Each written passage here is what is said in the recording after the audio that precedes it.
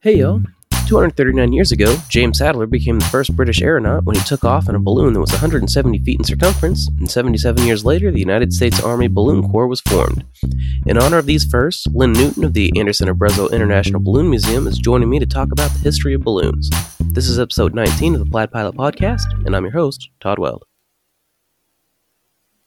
Hey Lynn, how are you doing today? I'm doing okay. How are you? I'm doing great. Excited to talk about some balloon stuff today. Good. I guess if you'd like, tell us a little bit about who you are and what you do and that kind of thing. My name is Lynn Newton. I am the exhibitions curator at the Anderson Abruzzo Albuquerque International Balloon Museum. It's a mouthful. I've been here about 3 years. And so a little caveat as we start this conversation, I am not a consummate expert in lighter than air flight. I am learning every day. And my work has been focused on exhibition development. So it's kind of dependent upon what the needs were and what our plans were and things and the exhibitions that I've done since I've been here. But I have, it's like a broad introduction, if you will, to a lot of different aspects. But I'm definitely not an expert across the board. So I'm just putting that out there. No worries. You're our expert today. So do you have any experience with flight, either hot air balloons or fixed wing or anything? I'm not a licensed balloon pilot myself, but I have flown on a number of occasions with pilots here in Albuquerque, and I've also flown in Cappadocia in Turkey before I ever knew I would ever be working here. So okay, just a strange coincidence. Yes. Well, that's cool. Okay, one thing that I like about just balloons, I've never been on one, but just from a history perspective, is that when we talk about aviation history, we always, for some reason, it seems like we always start at the Wright brothers and fixed wing and all that kind of stuff. And a lot of times it gets ignored that lighter than air flight, hot air balloons precede fixed wing flight by something like 120 years.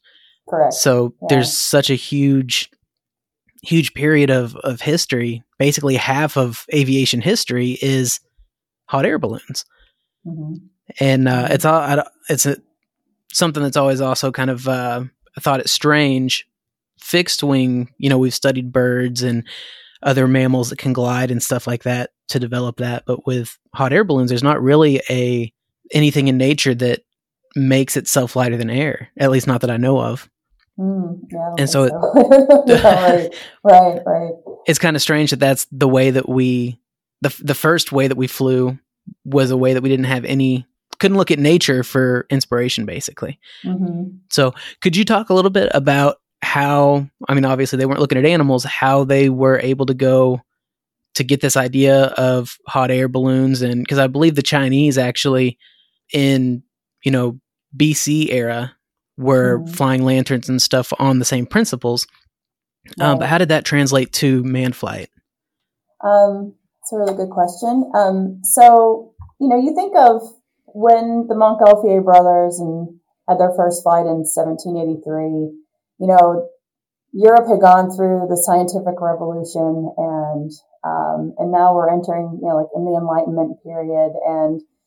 And so this idea of observation and testing and figuring things out, and it just kind of stems out of this wider worldview, particularly in Europe, in sense of like, yes. So in terms of the Chinese and in prehistory,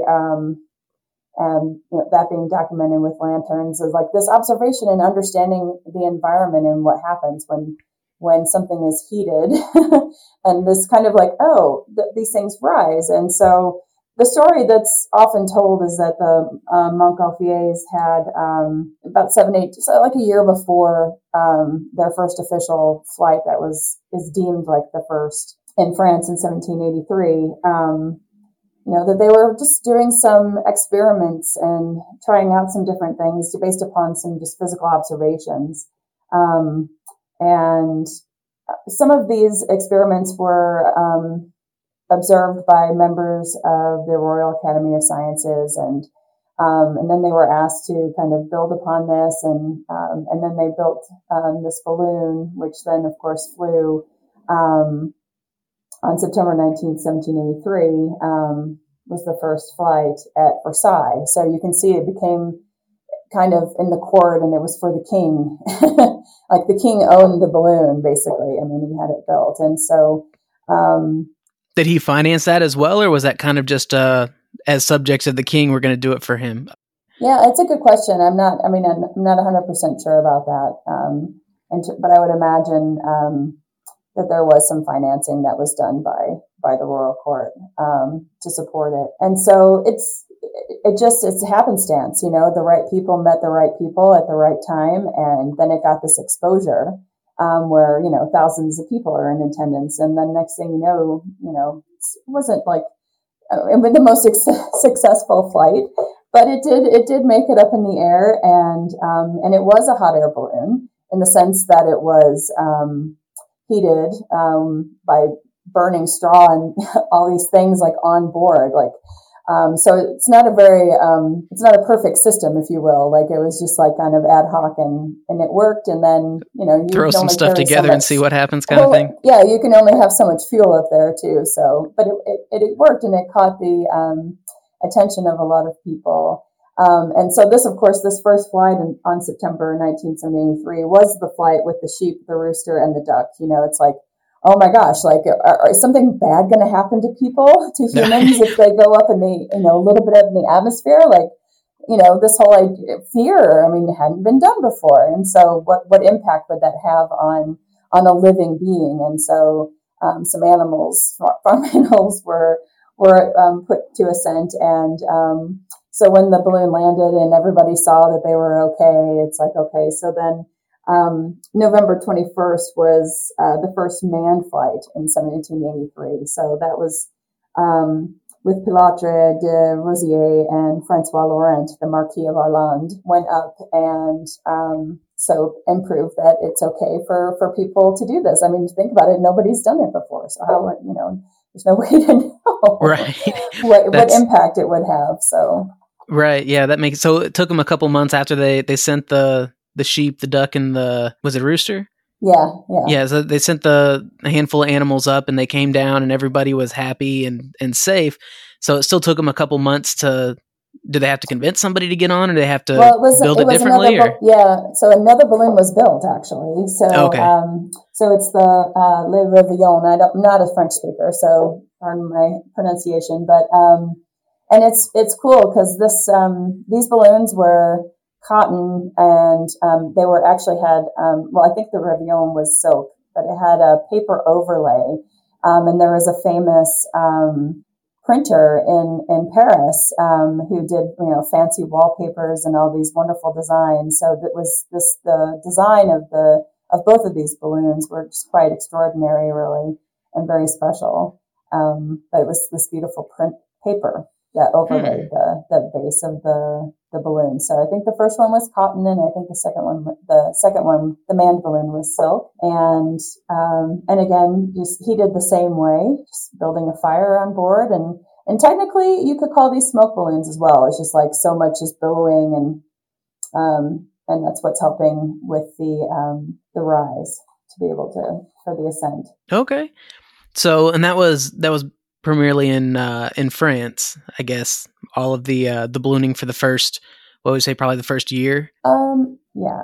So how did it come across? Obviously, we have ballooning in the United States. At what point did it come over to the United States? Because we had we were still working on, just a country in its infancy at the point when the first balloon went up. Wow. But how did that translate over to the United States when it came over here? I assume somebody over there brought it over? Yeah, so the first manned flight in the United States was January 9th, 1793. It's a hydrogen gas balloon piloted by Jean-Pierre Blanchard. And this first ascent was in a prison yard in Philadelphia in Pennsylvania. And George Washington apparently was there to observe it as well. Okay. So it was a huge event, basically. Definitely. Definitely. Okay. What's something that's interesting that happened, we have the Joseph and Etienne Montgolfier, in their first two balloons and this big these big affairs and occasions with the court of Versailles. Soon after, before the end of that year, in December of 1783, the first gas balloon ascended, and it's interesting. Gas balloons became just more prevalent, and it's hot air balloons never really went out of, they just didn't completely disappear. There were through the course of aviation history, but gas balloons, it's like it was more dependable, and it's not to say easier, but it was easier in the sense that you knew if you were able to get enough gas to actually for the lift that you could actually have a flight, and it would be determined on the amount of ballast you use, and you can control that better than this kind of a willy-nilly, maybe the fire will go out and we're not sure kind of thing. And so gas ballooning became much more prevalent very quickly. And where hot air balloons, in terms of, you have to have a heat source and a dependable heat source, and it needs to be safe. And so through the course of time, various aeronauts, did some experiments and tried to improve upon the technology and the engineering, if you will. And then gas ballooning also then kind of went to the masses, where it became kind of, a barnstorming kind of thing, where, the county fairs, and they became spectacles for various individuals, and people do, parachuting off of them and trapeze acts and things. And so it became kind of less of a scientific endeavor, if you will, and more of what fell into the realm of entertainment kind of quickly.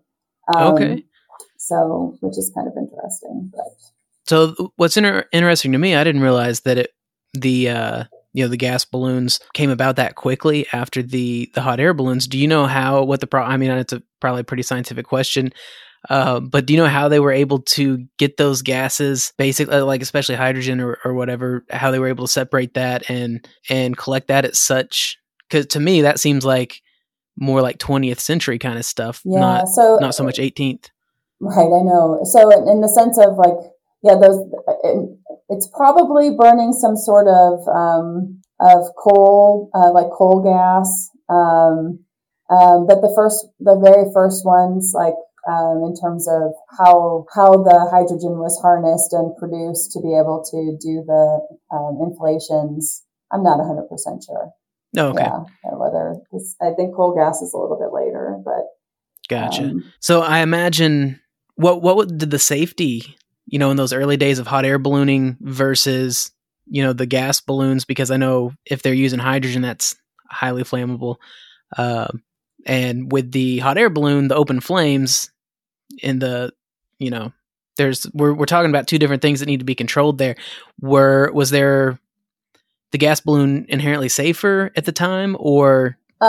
In some ways, yes. I would say definitely in terms of comparing them. Again, it's once the inflation is there, it's you're going to be able to have the lift, and you're not concerned about, your materials catching on fire, running out of fuel and having a terrible landing, or you have a much better, not to say that's 100% secure that it's going to be a great ride, but, or flight, but, definitely, a safer bet with the gas balloons, just in terms of being able to control your, descent, for example, much better.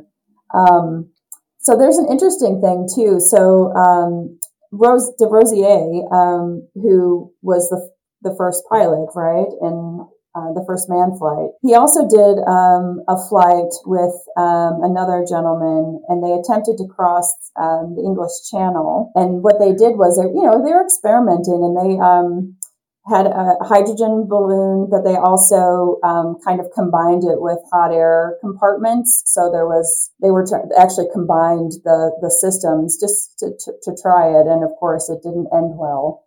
Yeah, I can imagine. Open flames and hydrogen gas. Yes. And so there was a fire, and the balloon did explode. about a half an hour after it took off, and both of them met their demise. But what's interesting about this, though, is that there is a mixed system that is used in ballooning, but of course it doesn't use hydrogen, but it uses helium gas. So helium and a hot air mixed system is called a Rosier system. And a lot of long distance ballooning that has happened, world record flights and things like this have been done with Rosier balloon systems. Okay, and that makes sense with the basically inert helium keeps the flame doesn't become an issue with that, and then they don't have to use as much fuel to stay aloft, right? Exactly. And so it creates a much more stable flight. They're able to maintain altitude with not dropping down too much with cooling and then having to heat up again. They're able to stay at a much more stable level altitude during a flight. So using less ballast. So the gas side of things, the flight can last longer, and then you by using the helium fuel as well. That makes sense. Okay, so talking about staying aloft for long periods of time, I know talking about the later part of the 1800s, 19th century. The fastest way to get all the way around the world was airship, the gas balloons essentially with some sort of engine on them. But my understanding is that nobody took a hot air balloon completely around the world until something like 1999. Yeah, it's really recent. I mean, and also just considering that the modern hot air balloon system wasn't developed until 1960, and so in terms of being able to develop systems and have enough fuel on board and figuring all these things out. And of course, having the funding available to support such an endeavor as well is right. part of that story. So I didn't realize, I guess with the airships and all that, the gas balloons, hot air balloons basically took a back seat, and it wasn't until the 60s that they experienced kind of a revitalization, or...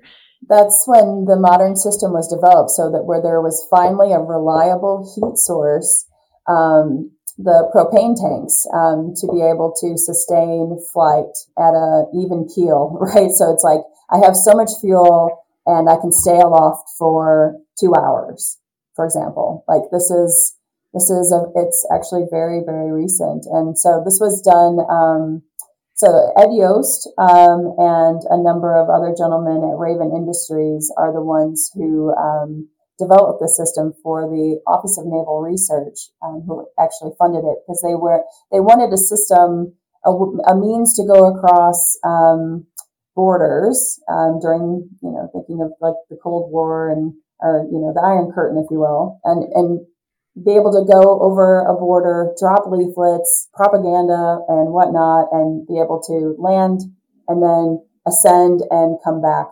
quickly, or be able to be picked up by another means. But that's really how the modern hot air system came together and when it did anyway. Kind of explains when it did, and then quickly after that, so Raven went into business, or they already were in business, but they went up, expanding beyond just the government contracts that they were doing, because there's also scientific ballooning, the big gas balloons for atmospheric and cosmic ray research and all that stuff that was happening.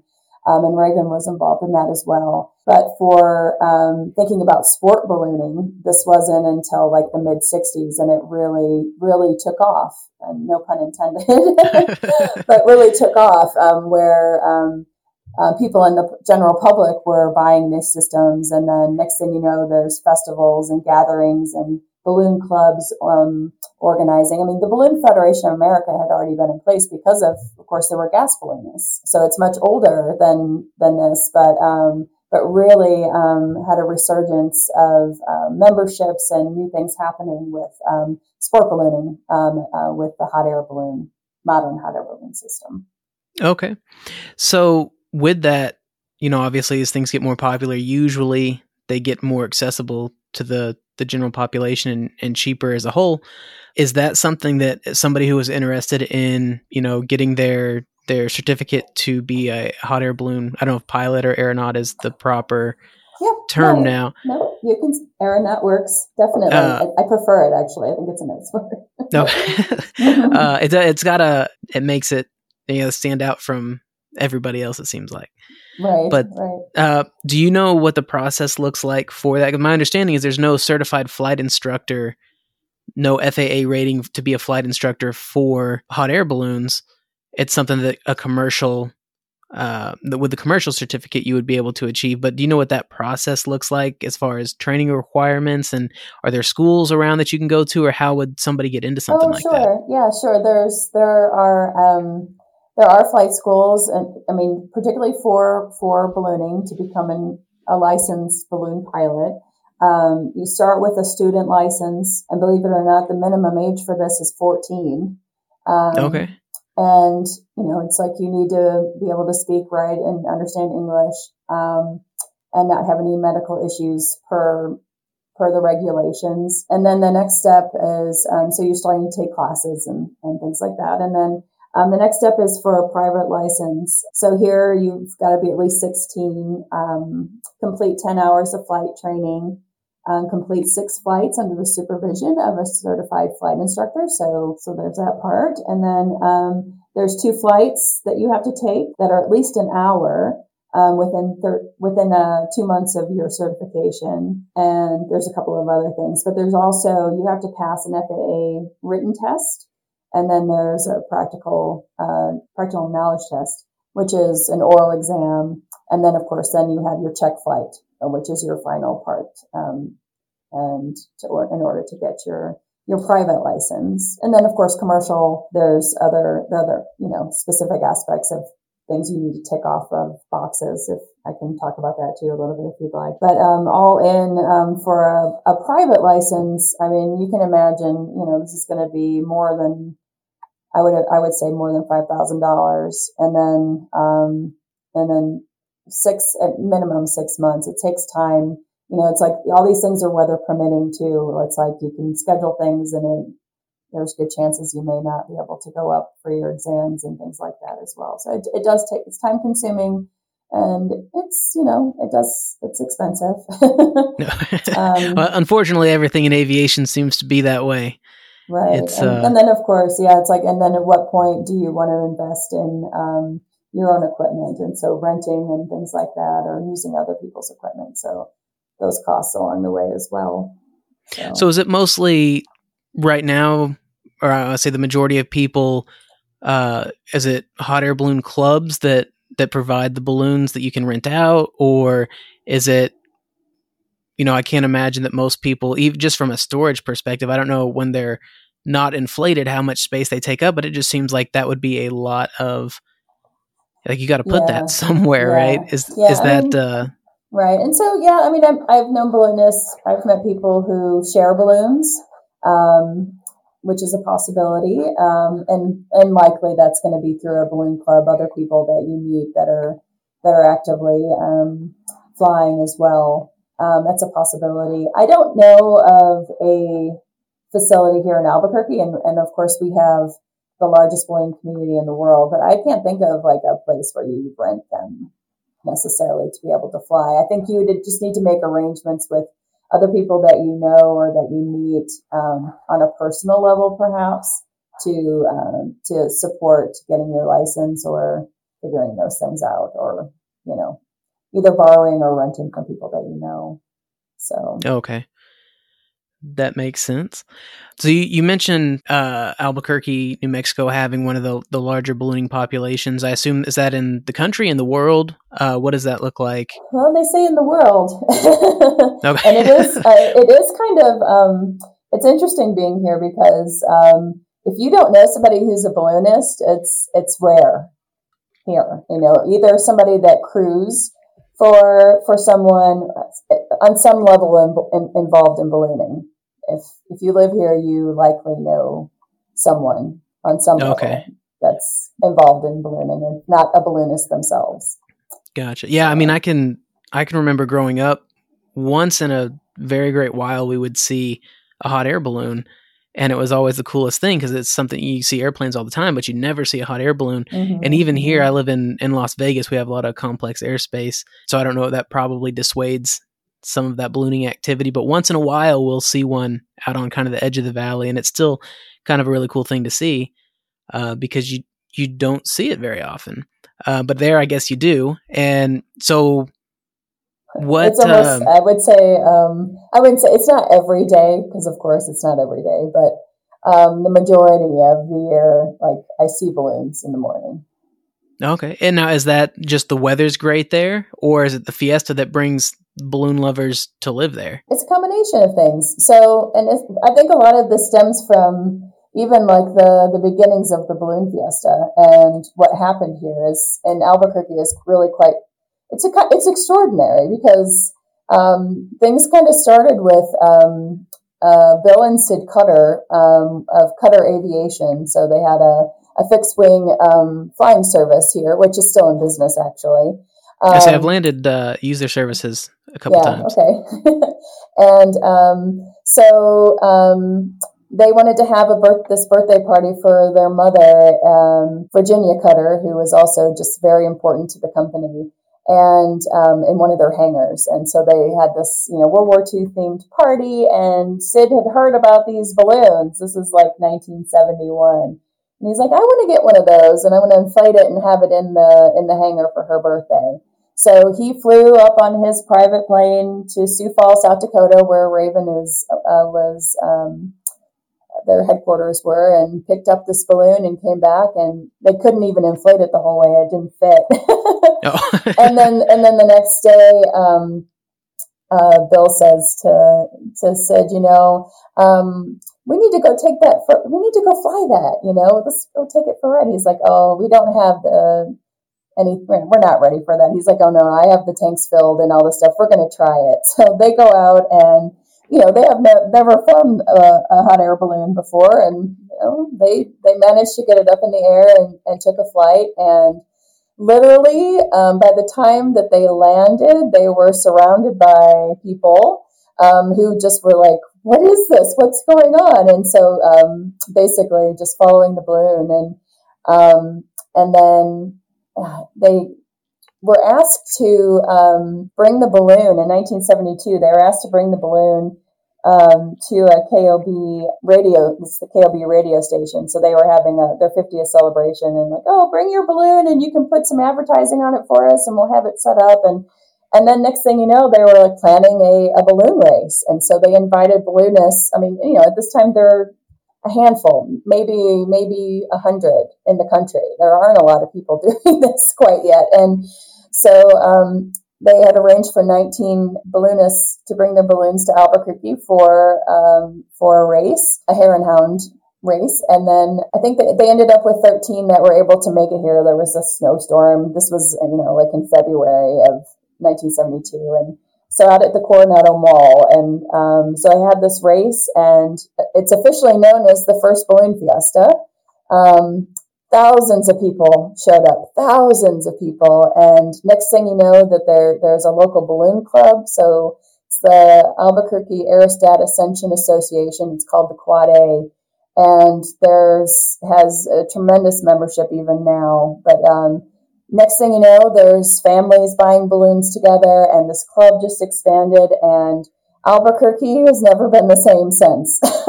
To be honest, like it's a huge ballooning town. A lot of people do this, and then even the next year during the second balloon fiesta, so Sid and his brother and Tom Rutherford and some others formed the World Balloon Corporation, and so they applied for the first World Hot Air Balloon Championships to be held here in Albuquerque. So that was in 1973. We're actually celebrating the 50th anniversary of that this year.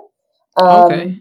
And so the world really came to Albuquerque very early on, and so it's been international here as well since basically the beginning of the Balloon Fiesta. And it just set the tone and captured the imaginations and the hearts of so many people here. There are ballooning families that go back to this time in the early 70s and that are still ballooning and crewing and doing all these ballooning activities and rallies and things. So it's really special here in that way, for sure. That's really cool. The Anderson Abruzzo International Balloon Museum you work for, what part do they play? Because the Fiesta's coming up here. Is it next month, beginning next month, or? Yeah, so it starts October 7th this year, where it's a little bit later than usual. It's usually the very first week in October. And so the museum, we are a city facility. We are run by the city of Albuquerque. And actually Balloon Fiesta Park, which I can see right out of my window right now, is where the fiesta is held. And it is a city of Albuquerque park, which is rented by the nonprofit organization, which is the Albuquerque International Balloon Fiesta. So the Balloon Fiesta rents it from the city for 2 months. They're busy getting everything squared away out there. It's becoming its own little city right now. So there's tents and they've got all the marked off for all the launching spots and everything. So things are underway. But in terms of the museum, we host a number of activities every year. We start the Balloon Fiesta season here at the museum. We are the home for the Fédération Aéronautique Internationale Hall of Fame, Ballooning Hall of Fame. And so we have the induction ceremony the Friday before Balloon Fiesta starts. So we'll be celebrating 2 wonderful balloonists this year, Dewey Reinhardt and Phil Dunnington of the UK. And then it moves into, just helping people navigate the museum. We also, of course, have new exhibits. There's a lot of new things this year and some very special programming. The second Saturday this year is Albuquerque is in the path of annularity for an annular eclipse. So there's special programming and things that are going to be happening on the field with Balloon Fiesta.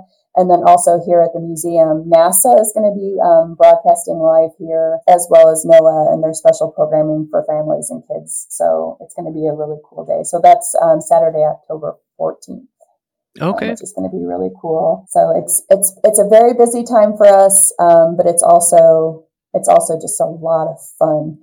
And so here in Albuquerque too, so we have what's called the Albuquerque Box, which is a really cool wind phenomenon. So basically, as you know, balloonists, you don't necessarily know where you're going to land, right? So you take off and you're at the whim of the wind. Well, this isn't always in play. It's not. It is conditional. When the conditions are right, you can actually land where you took off or close. So you're not allowed during Fiesta to actually land on the field. You have to land off the field. But in theory, you could. And so there's canyon winds that bring you south kind of over the museum. And of course, when you hit the burner and you rise and go up, you can actually catch a wind that'll take you back north and you can come back. So it's called the Albuquerque Box, which is a really cool phenomenon.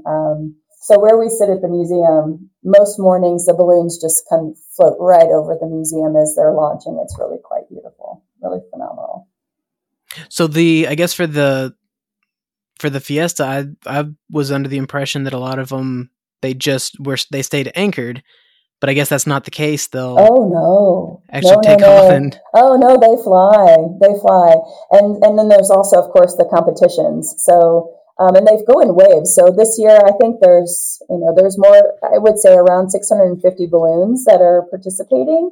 And so they take off in waves, and there's a whole kind of culture of Balloon Fiesta. So there's the launch directors, which they're called the zebras, and so it started off with like referee jackets, like black and white striped referee jackets, and then it turned into the zebras out on the field, and it's the Balloon Fiesta here is really something special because visitors can go out on the field and go right up to the balloons and talk to the pilots, and they can touch things, well, within reason, of course.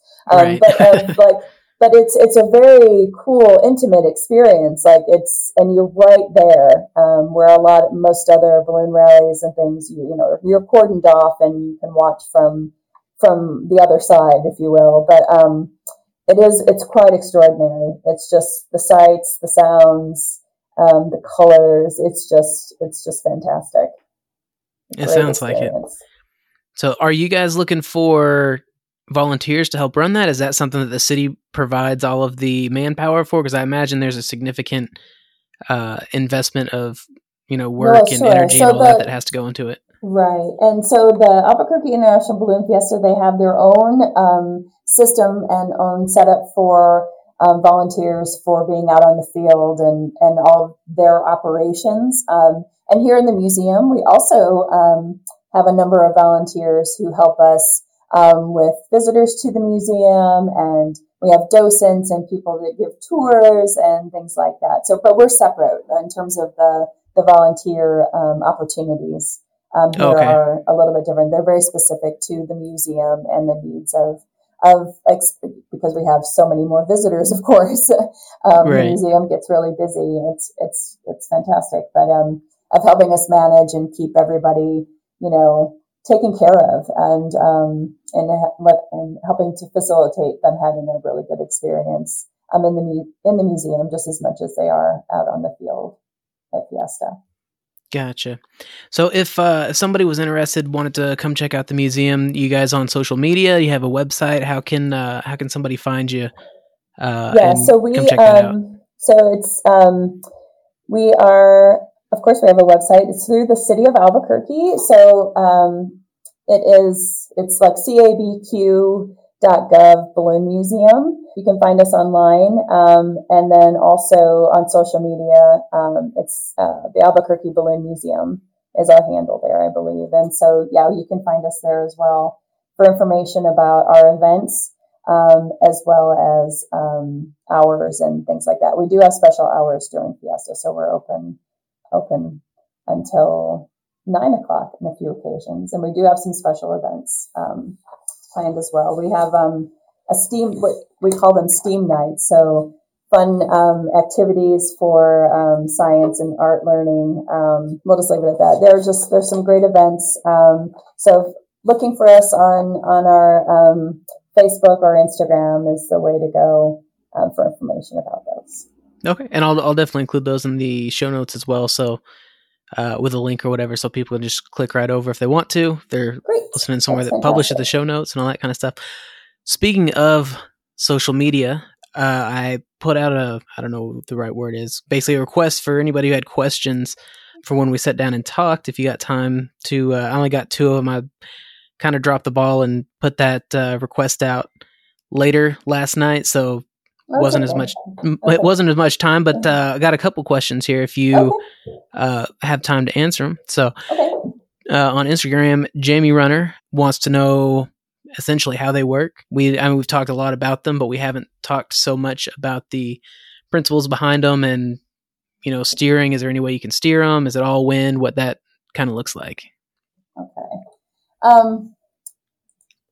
So essentially, no, you don't necessarily, you can and you can't. Let's put it that way. It is upper level winds. It's like you look at the clouds sometimes and you're like, whoa, why are some of these clouds moving one direction and like the lower ones moving another direction? Like that just seems kind of odd, right? And so, but it's kind of the principle here of like, so once you're inflated and you're in flight, depending on your altitude, and this is of course any given day it's going to vary in terms of what wind speeds are at various altitudes. So there's going to be a directional shift and a wind speed shift as well. So at different levels of the atmosphere as you're ascending, you're going to catch a wind that might take you to the northeast, and then if you go a little bit higher, you might end up going south a little bit. And so studying this and understanding the weather of any given days, this is why meteorologists and weather people, especially at rallies and things like this, or things like such as the Balloon Fiesta, the Balloon Meister is there, and then there's a weather team too. And so there's, this weather report every morning of these are the conditions, this is what you can expect at such and such level and whatever. And you can kind of plan it out as well. So you can have an idea of where you can land based upon that. Especially a guess, more or less.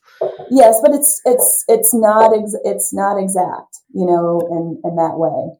But I will say, going back to this point, and using Balloon Fiesta as an example. So During the week, there's competition in fly-in competition. So after the beautiful flights launch in the morning, you look around and you're like, what's going on? And you just see all these balloons like coming into the field, and they've launched off-site and they're coming into the field. And so they need to know and understand their relationship from where they're located and the winds at different elevations and how to navigate that. And so this is a sign of a really good pilot, is that I can, from where I'm at, understand based upon the weather information that I've been given, I can I understand what I need to know.